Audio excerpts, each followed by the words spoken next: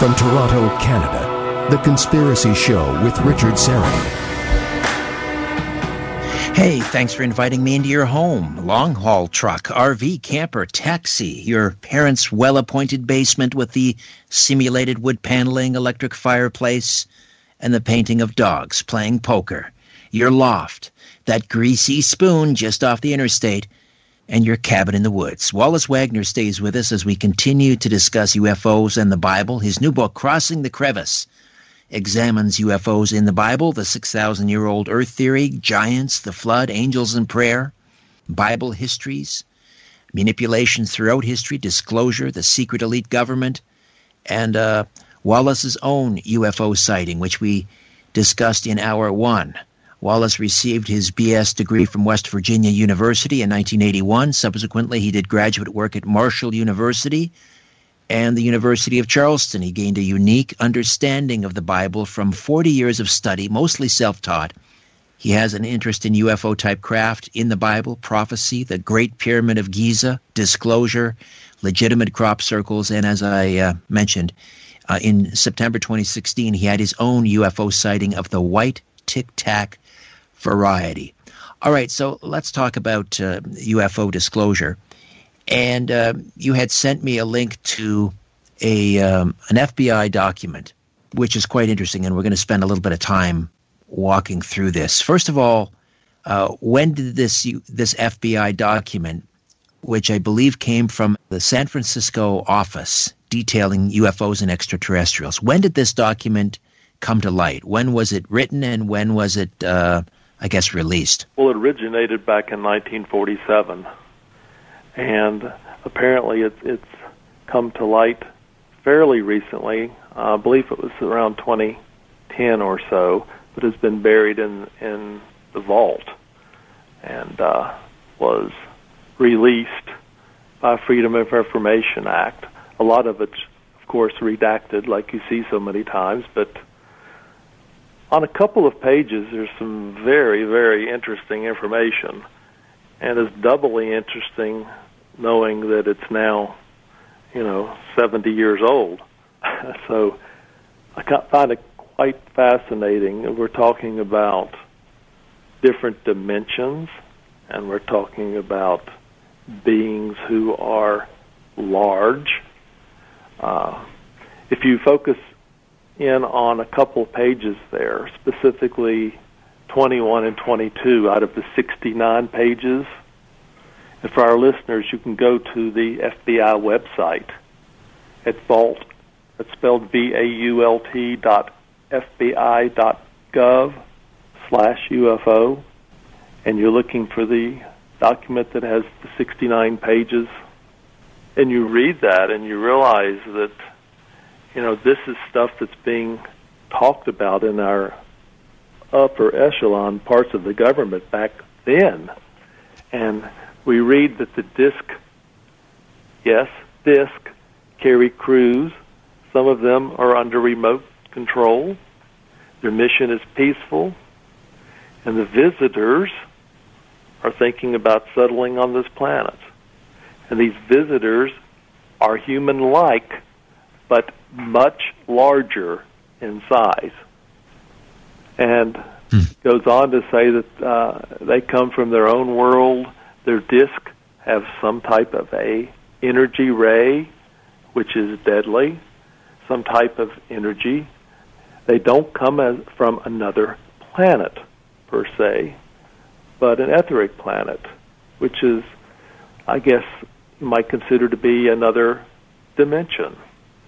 And they can materialize and enter our frequency pretty much at will, and then they can re-enter theirs back to, at their will. And in doing so, they disappear from our view. So is that cloaking? Sounds like it to me. And another interesting thing that they mentioned that they are not from this astral plane. It corresponds to some Far Eastern religions like the Lycus or Talos, which are refers to different levels, like we talked about earlier, or perhaps dimensions based upon different frequencies or vibrations. So it's interesting the date. 1947.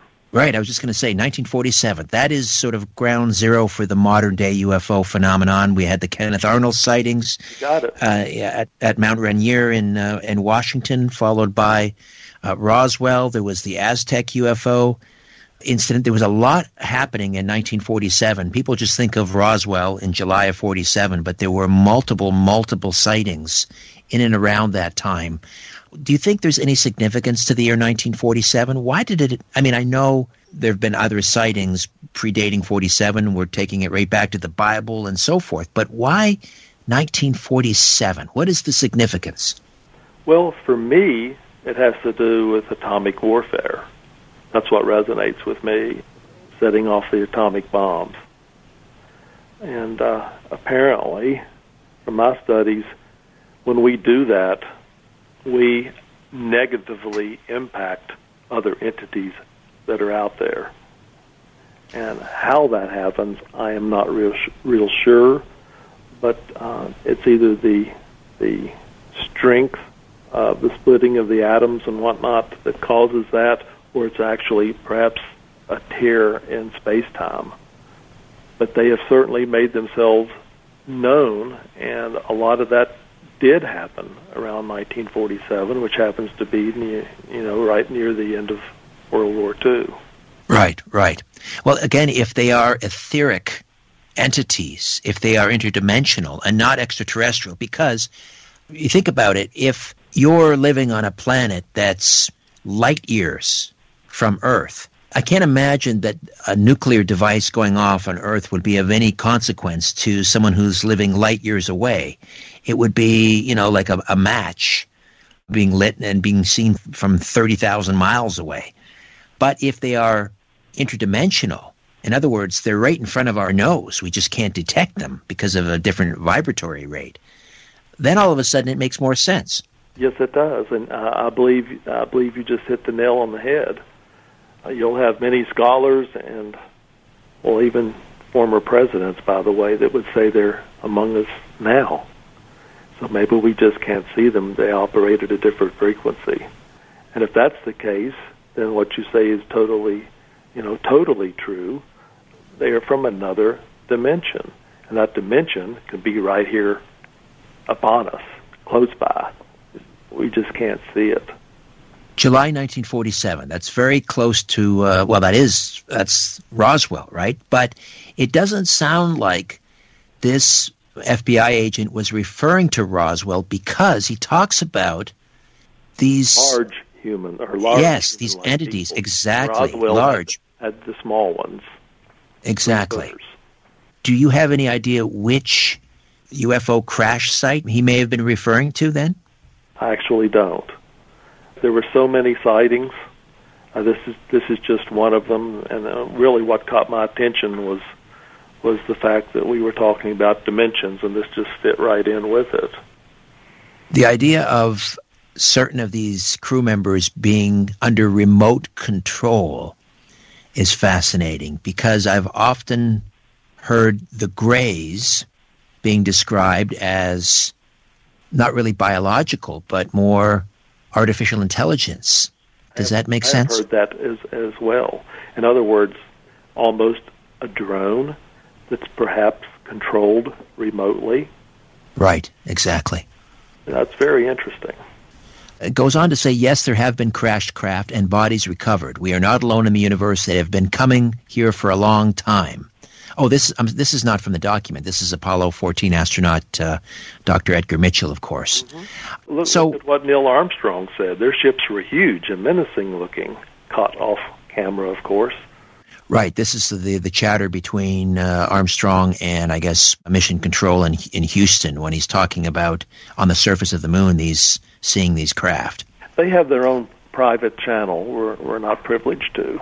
Right. Yeah. So what do you suppose is preventing disclosure? Is it the fact that they, Majestic 12 or whoever's in charge of UFO secrecy, is so afraid that this would be so disruptive to world religion and so forth that they feel they must keep it a secret? Or is it because they have technology back engineered from aliens they don't want to share with the rest of us. What is the purpose of the UFO secrecy? I'm not sure that all the religions would take, a negative stance to it or be surprised by it, but for the most part, evangelical Christians would be, being that we're supposedly the most powerful country on the earth, and most everything's from oil to a lot of other countries use our dollar as currency. It's all about keeping the status quo and not causing panic. And if you look at our track history, and H.G. Wells' War of the Worlds come to mind back in 1938, look what happened. That radio program was repeated in Chile several years later, and in Ecuador a couple years later, and in Ecuador there were actually 6 people killed. And they actually tore down the radio station. Is that right? I wasn't aware of that. Wales, so we don't do that anymore. And then you have the Brookings Report from 1960. Basically says we cannot handle the truth, that it would be disruptive to society.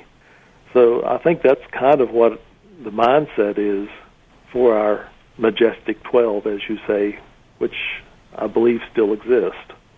We were talking about nuclear devices, and I've had Robert Salas on talking about UFOs being seen over nuclear missile sites, particularly in the 1960s. 1967, Malmstrom Air Force Base, Minot missile site in North Dakota, where it was reported that these UFOs seemed to take these missiles offline. In other words, turn them off. There were some cases reported in the Soviet Union, this came out after the collapse of the wall and the Soviet Empire, that UFOs had engaged or turned missiles on. So I'm just wondering, what they're playing at. I can understand them wanting to turn missiles off, but why would they be turning missiles on? It was almost as if they were trying to instigate something in these cases. Well, I'm not sure about the instigate, but I think they're letting us know that they have powers and that we're being watched. And regardless, they may not allow us to kill ourselves. There's other videos that show this white craft circling around a missile, trying to disarm it and shooting out rays. I think you've probably seen that. And these crafts or these beings have much more developed brains than what we have. And when I say developed, I mean in terms of telepathy and things of that nature. So they don't have to talk to each other, and they don't have to talk to us. They can use their minds to put their thoughts into our brain.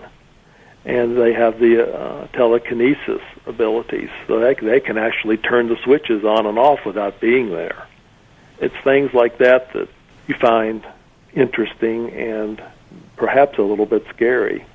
However, honestly believe, and this is a personal thought, that we have those capabilities. We're just still in grade school, and we're not really being taught how to use them. So maybe that's in our future. Something that's always confused me, though, and that is, where were the craft in 1945 to prevent the dropping of the atomic bombs in Hiroshima and Nagasaki?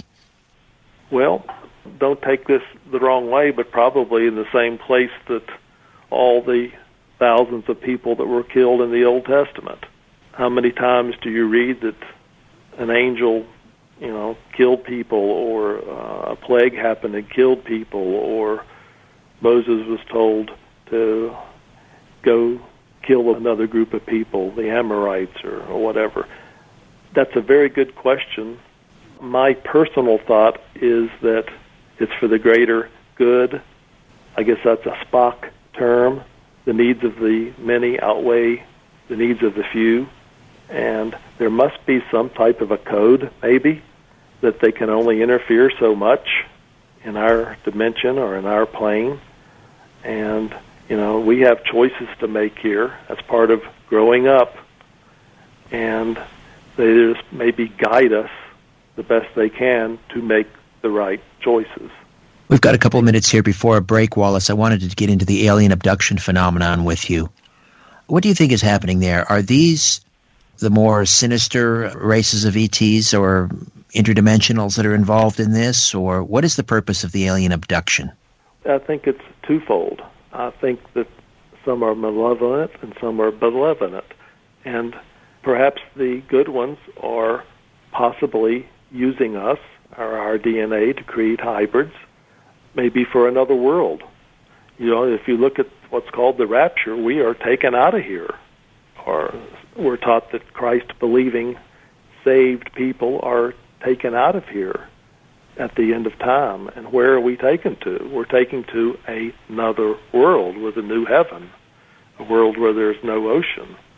So maybe they are working on that. And when I say they, it's what we determine to be God is working on that now with Jesus, preparing a home for us. So when that happens, whenever that may be, that's what's in store for us. But people report, being probed and tortured, and in many cases they're scarred irreparably for life by these encounters. That hardly seems like the actions of a spiritually evolved entity. Well, as I say, some are good and some are bad. There's been a lot of people under hypnosis that would tell you that out there in space there is this supreme being who is ultimately good, but there's also a very, very negative entity that literally everyone is afraid of. And that has come out in a lot of interviews under hypnosis. And you think about, what creates the war in heaven? It's good versus bad. It's sons of God versus sons of the evil one. And it's played out through history, and it's still playing out now. Look what happened at Nuremberg with all the fighting in the sky, and you can trace that way back before Christ.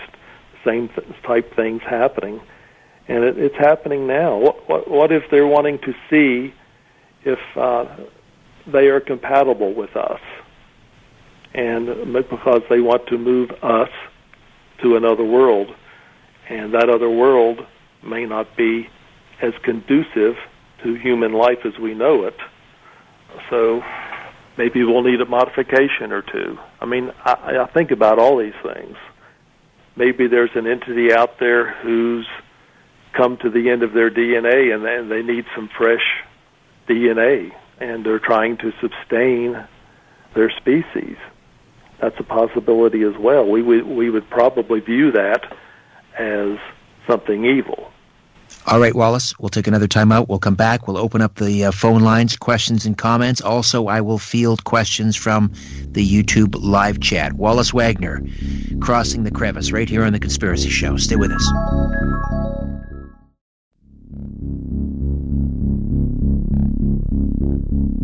You're listening to The Conspiracy Show with Richard Serrett. Wallace Wagner stays with us. Let's go to the phones, and we've got Paul checking in from Oshawa. Hello, Paul. Welcome. Good evening, Richard. Thanks for accepting the call, and hope you're keeping well. And hi, Wallace. I have a big question for you. Sure, Paul. Go ahead. I was studying the Lady of Fatima going back to France, 1858, St. Bernadette. And I fast forward and looked at the 1917 of Lady of Fatima. And I then bumped into an Egyptian guy in December last year. He had told me he had witnessed the Mother Mary in Egypt, and I wasn't aware of a case that apparently she had appeared from 1968 to 1970 to hundreds, if not millions of people. So to fast forward, I then watched a week before February 25th, Our Lady of Fatima on Netflix, and I saw in the movie the emphasis that the mother had given the children was on the rosary as a prayer, as the power of prayer, hope, and healing. And just what happened later on February 25th, I went out for a smoke, and I had this long strand object about 1,000 feet above my head, pulled out my camera and took some pictures, and I took a picture of a rosary with the beads and the cross at the bottom. Now, I've had quite a series of UFO sightings throughout my life, but this one really kicked the cake about in regards to the Mother Mary. And the pictures I'd seen from Egypt shows white doves at night, if they are doves. And the mother itself, I'm just curious on your take. Is this a presence of an angelic realm, very powerful and high, or is this the masquerading of aliens to quench or to secure the people in holiness? Well, good question, Paul. First Thanks of all, for the call. I'd say that I'm very envious of your sightings. I would have liked to have seen what you saw. As far as the Mother Mary, I would probably have to go along with angelic realm, and knowing that angels are all around us all the time, and they can pop in and pop out, meaning we can see them and then we can't see them, that they know that we hold Mother Mary in very high esteem, and so for her to appear would have some type of a religious, spiritual meaning for us. So they allow her, or she has permission to appear to us. That's the way I would kind of view that. All right, Paul, thanks for the question. Let's go to the YouTube live chat. Stardust Freedom Journey asks, Wallace, do you believe giants will play a role in end-time events? I do not. What will play a role and is playing a role now would be crop circles. We're told that end times there will be signs in the heavens and on the earth, and we've had these signs on the earth since the late 70s and early 80s when they really took off, and we wanted a quick answer, and we got a quick answer. They were man-made, and now they even talk about it is considered, heresy or non-mainstream or fringe science, when in fact many scientists and people in the know realize that most of these crop circles are not man-made. I mean, there's been some in England that are over 700 feet in diameter, and it just takes a few seconds to make a crop circle, by the way, and they are made by an orb, perhaps a colored orb, like we've already talked about this evening, swooping down, making a crop circle. And there's been thousands of them in over 50 countries, and it's not even on the news anymore. And it's amazing. And these signs are right here in front of us. It's pretty easy to determine a legitimate crop formation or crop circle and one that's been created by people strapping boards on their shoes and stomping around, and because the real crop circles have this delicate woven pattern, and the actual, the grains, the stems are not crushed. They're woven together like this amazing tapestry. But what do you think these signs on the ground, what do they say? How are we supposed to interpret them? Well, both you and I could retire real fast with a lot of money if we knew what they said.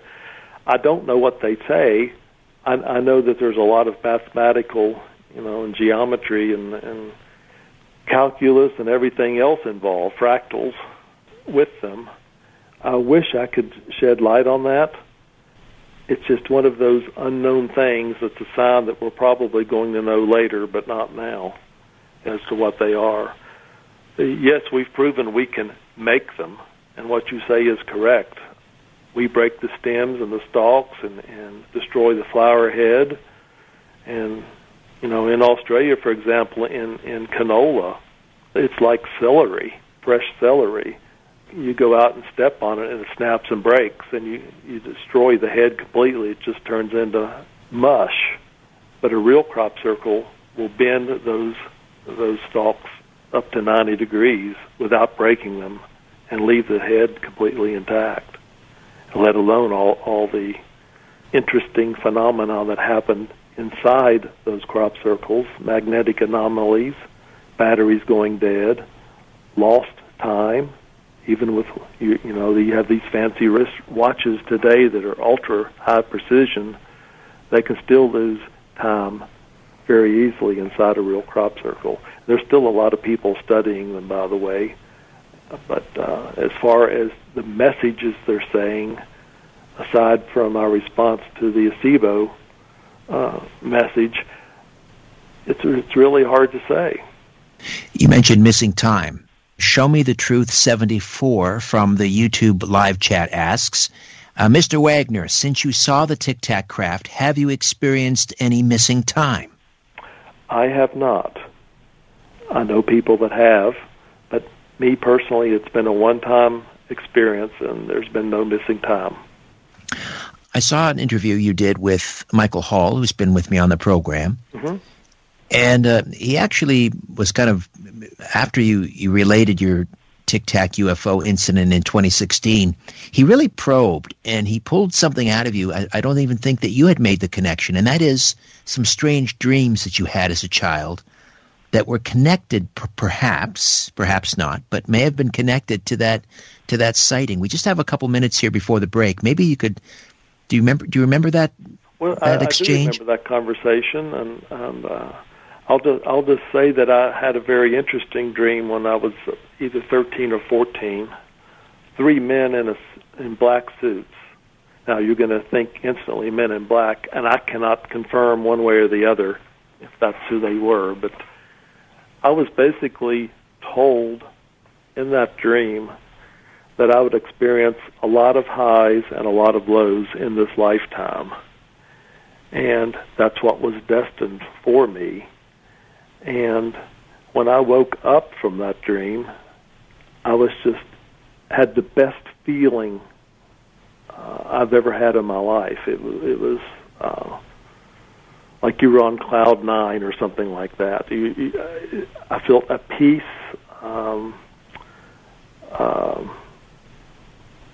It just felt great, like you could tackle the world. And I've never forgotten that.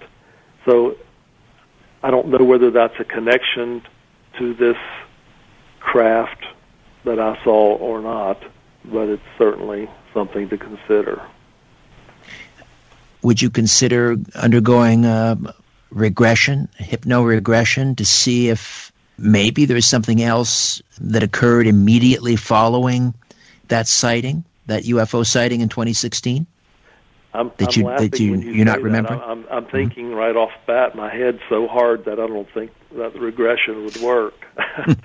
But I would consider that, sure. But where I live here locally, there's no one inclined, to really do that. But I would have an open mind to do it, sure. Why not? All right. Why not indeed? We'll take another time out, come back, continue to discuss Crossing the Crevice with author Wallace Wagner Jr. right here on The Conspiracy Show. Stay with us.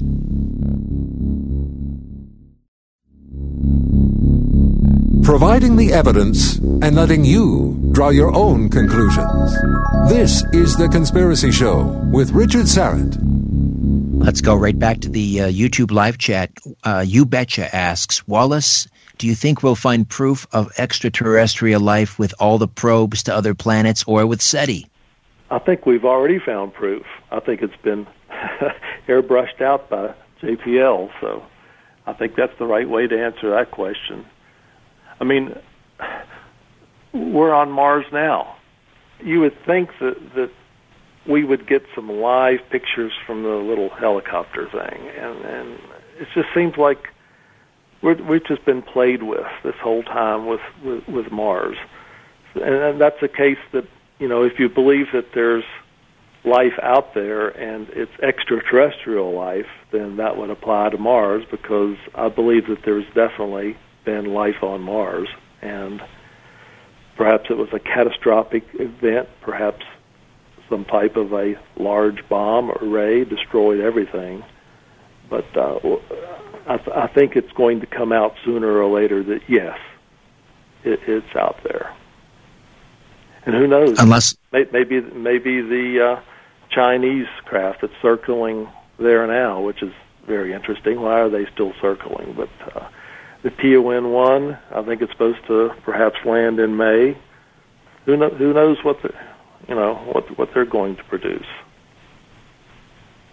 Unless, of course, we are talking about interdimensionals and not extraterrestrials.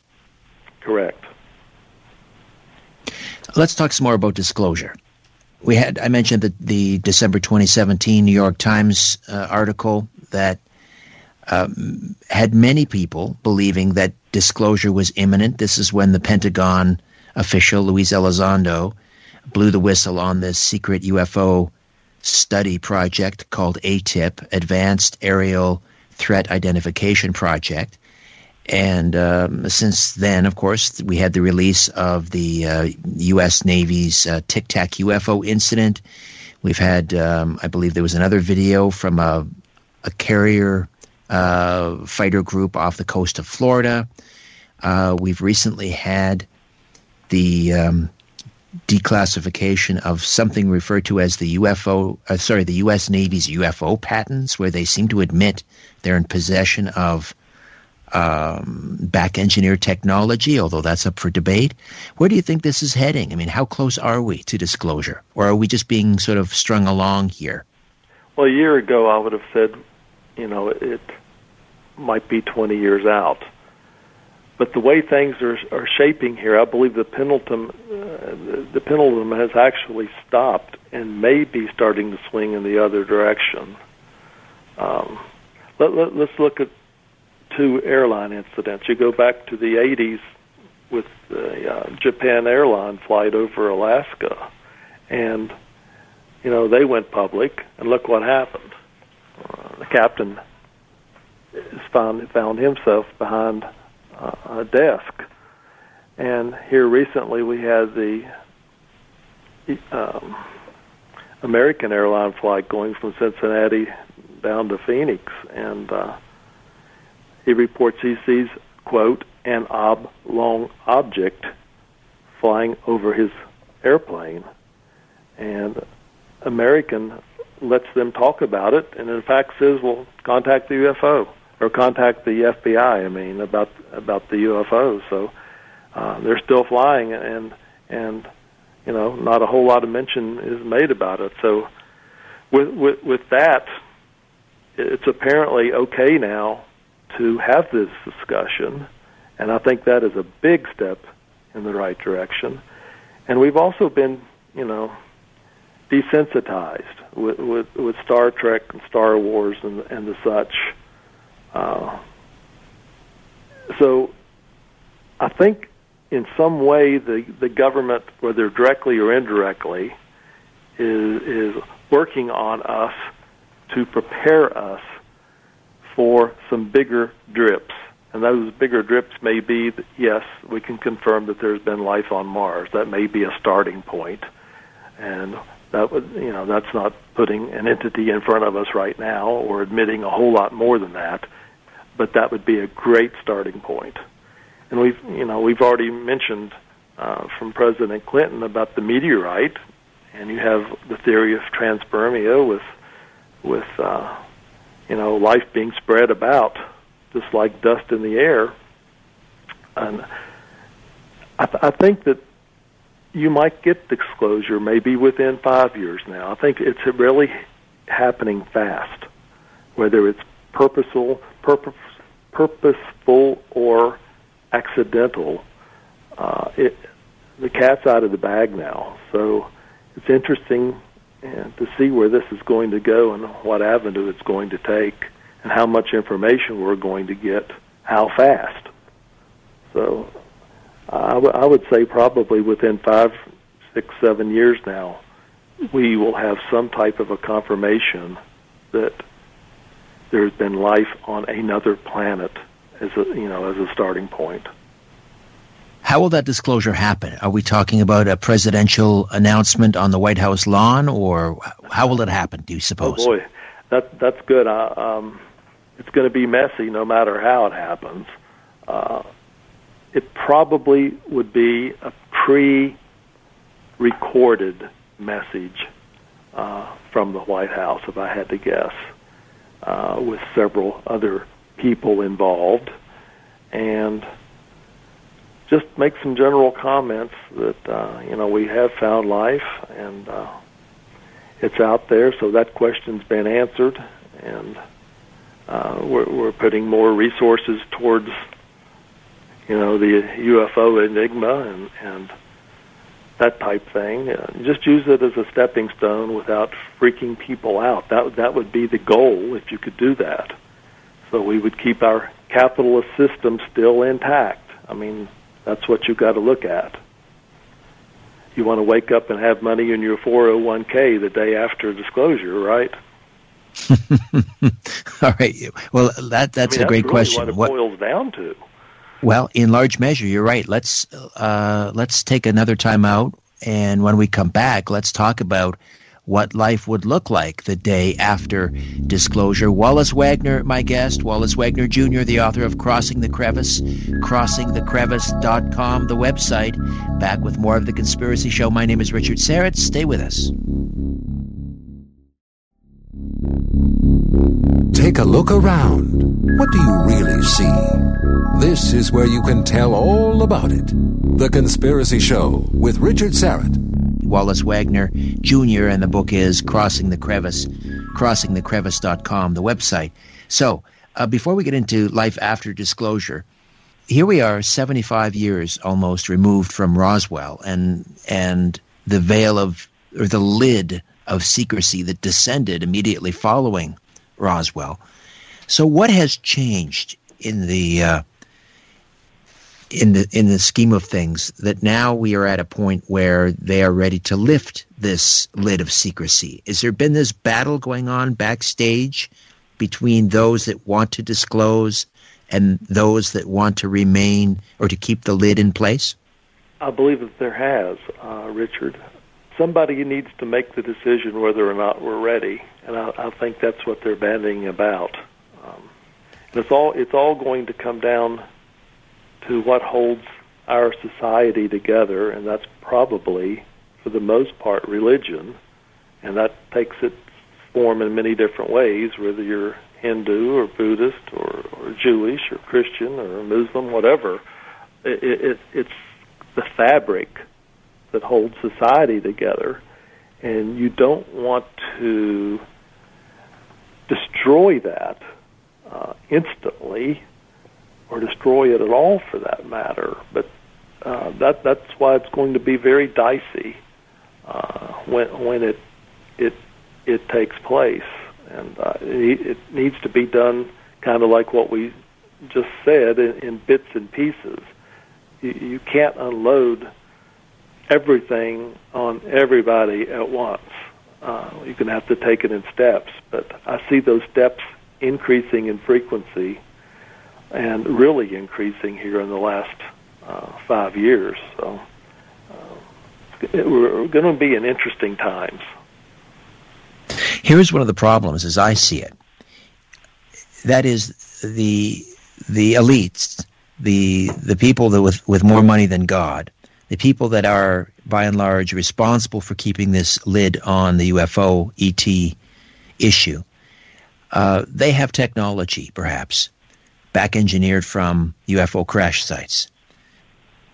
Some have suggested that they have now the capability, as Ben Rich said from Skunkworks, they have the ability to take ET home. They have technology. That. Right. So the anti-gravitics and so forth, which means that the entire space program, from Mercury, Gemini, Apollo, the shuttle program, has all been window dressing. It's been a lie, because we don't need to use rocket fuel to get people into space if we have anti-gravitics, which means people have died for no reason. Astronauts have died for no reason. They've died for a reason. They've died to keep us together and to keep our society intact. Well, I was going to say, though, but seems to take precedence, even if a president's involved, Richard. And I won't go down that road. But even if the former director of the CIA is involved, you have to keep us together as a society at all cost. That's their mantra. But couldn't you argue, though, that they have blood on their hands, and then how then do they disclose that we've had anti-gravitics for who knows how long, 50, 60 years, But they kept that from us. Well, that's another problem they're going to have to tackle, is how do you get the egg off the face of the government? This right. charade's been going on so long, it's perpetrated itself to you can't release everything all at once. We're just going to have to do it in steps. And I think in some fashion we've been doing that with the spores and the little creatures that have proven they can live without oxygen. And here we have the Navy actually admitting they don't know what those crafts are. And now the patents that's been released, without doubt we've got back engineered crafts, and that's why I said I did not know who they was when I saw my craft. I don't know whether it was ours or theirs. But if you believe Ben Rich, who used to run the Lockheed Skunk Works, anything you can think of, we've already done, and we've already been out there. There's been, a correction in the equation. We had an error originally in the equation, and we've got that fixed now. So we can go to the stars, and we've already been to the stars. So from that standpoint, yes, it's a facade. And I think the astronauts knew that. And look at Neil Armstrong. He was a changed man after he got back. And, they're not allowed to talk about this stuff. And I've read many articles that we've already been out there, and we may even have a base on the backside of the moon. Why don't we have pictures from the backside of the moon? We're so concerned with Mars, which is further away, and our own moon. You can't even show me the picture of a structure that may be miles high back there. And what are we hiding? Why don't we have pictures of the backside of the moon? And even if Excellent we had point. them, I bet you that they would be doctored. Richard Dolan, who is, I think, a giant in this field and a terrific historian, has written about UFOs in the national security state, has made the point that those individuals or groups that have back-engineered alien technology at their disposal, and they won't give it to us, they almost constitute a breakaway civilization. In fact, maybe they're already off-planet. That's a very, very deep good space possibility. So then the question is, why would they be willing to give that up for us? I'm not sure that they would. They're probably having, as we mentioned, an internal battle between the Majestic 12. There are probably those that want to give us information, and there's probably those that feel we can't handle it. And I don't know where that will go necessarily. But, we just created the Space Force. I think that's a farce. We've already been out to space. I believe that we have, contacts, just like your former Minister of Defense says. We've been in contact with people, and we have people on our side. When I say people, I mean entities, either interdimensional or extraterrestrial. And we're already out there. So from that standpoint, everything that's pretty much happening is not real. It's a facade. And we've been living in this facade since who knows how long. Probably at least maybe the late 50s, maybe early 60s. So how long is it going to go on? So the day after disclosure, when we're told that there's life on other planets, or there has been life on other planets, what else changes? Do you think they start to release some of this technology? Religion? How does it change? I've had the pleasure of interviewing Dr. Barry Downing, and he makes a very astute statement that they're going to have a meta-reformation. It's going to change, in a heartbeat, from divinity schools, from seminaries, and from behind the pulpit, and it's going to change in an instant.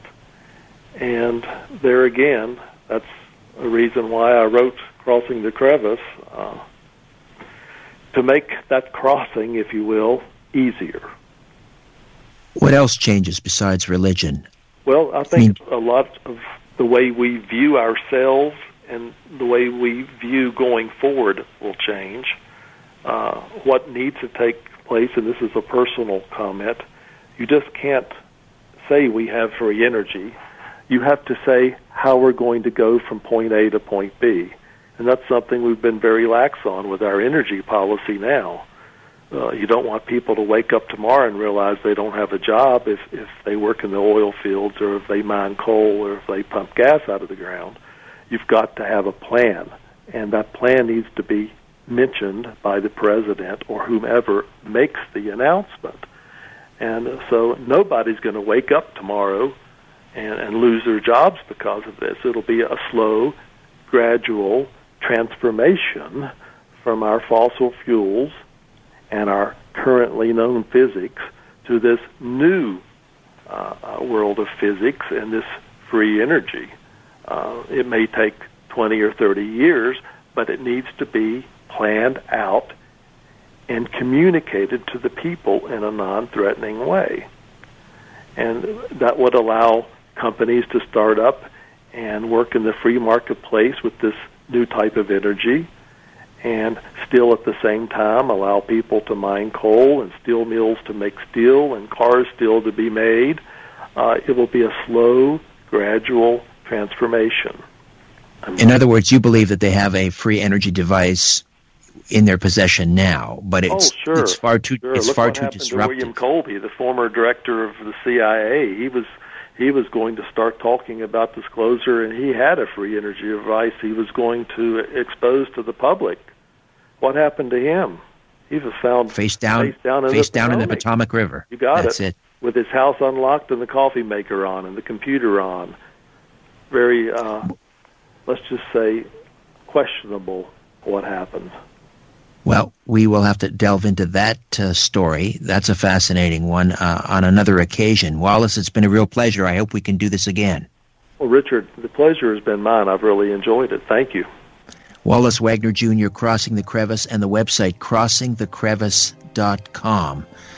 All right. Thank you, Wallace. My thanks to Carlos Cagina, technical production, Ryan White, the live stream producer, back next week with a brand new program, God willing.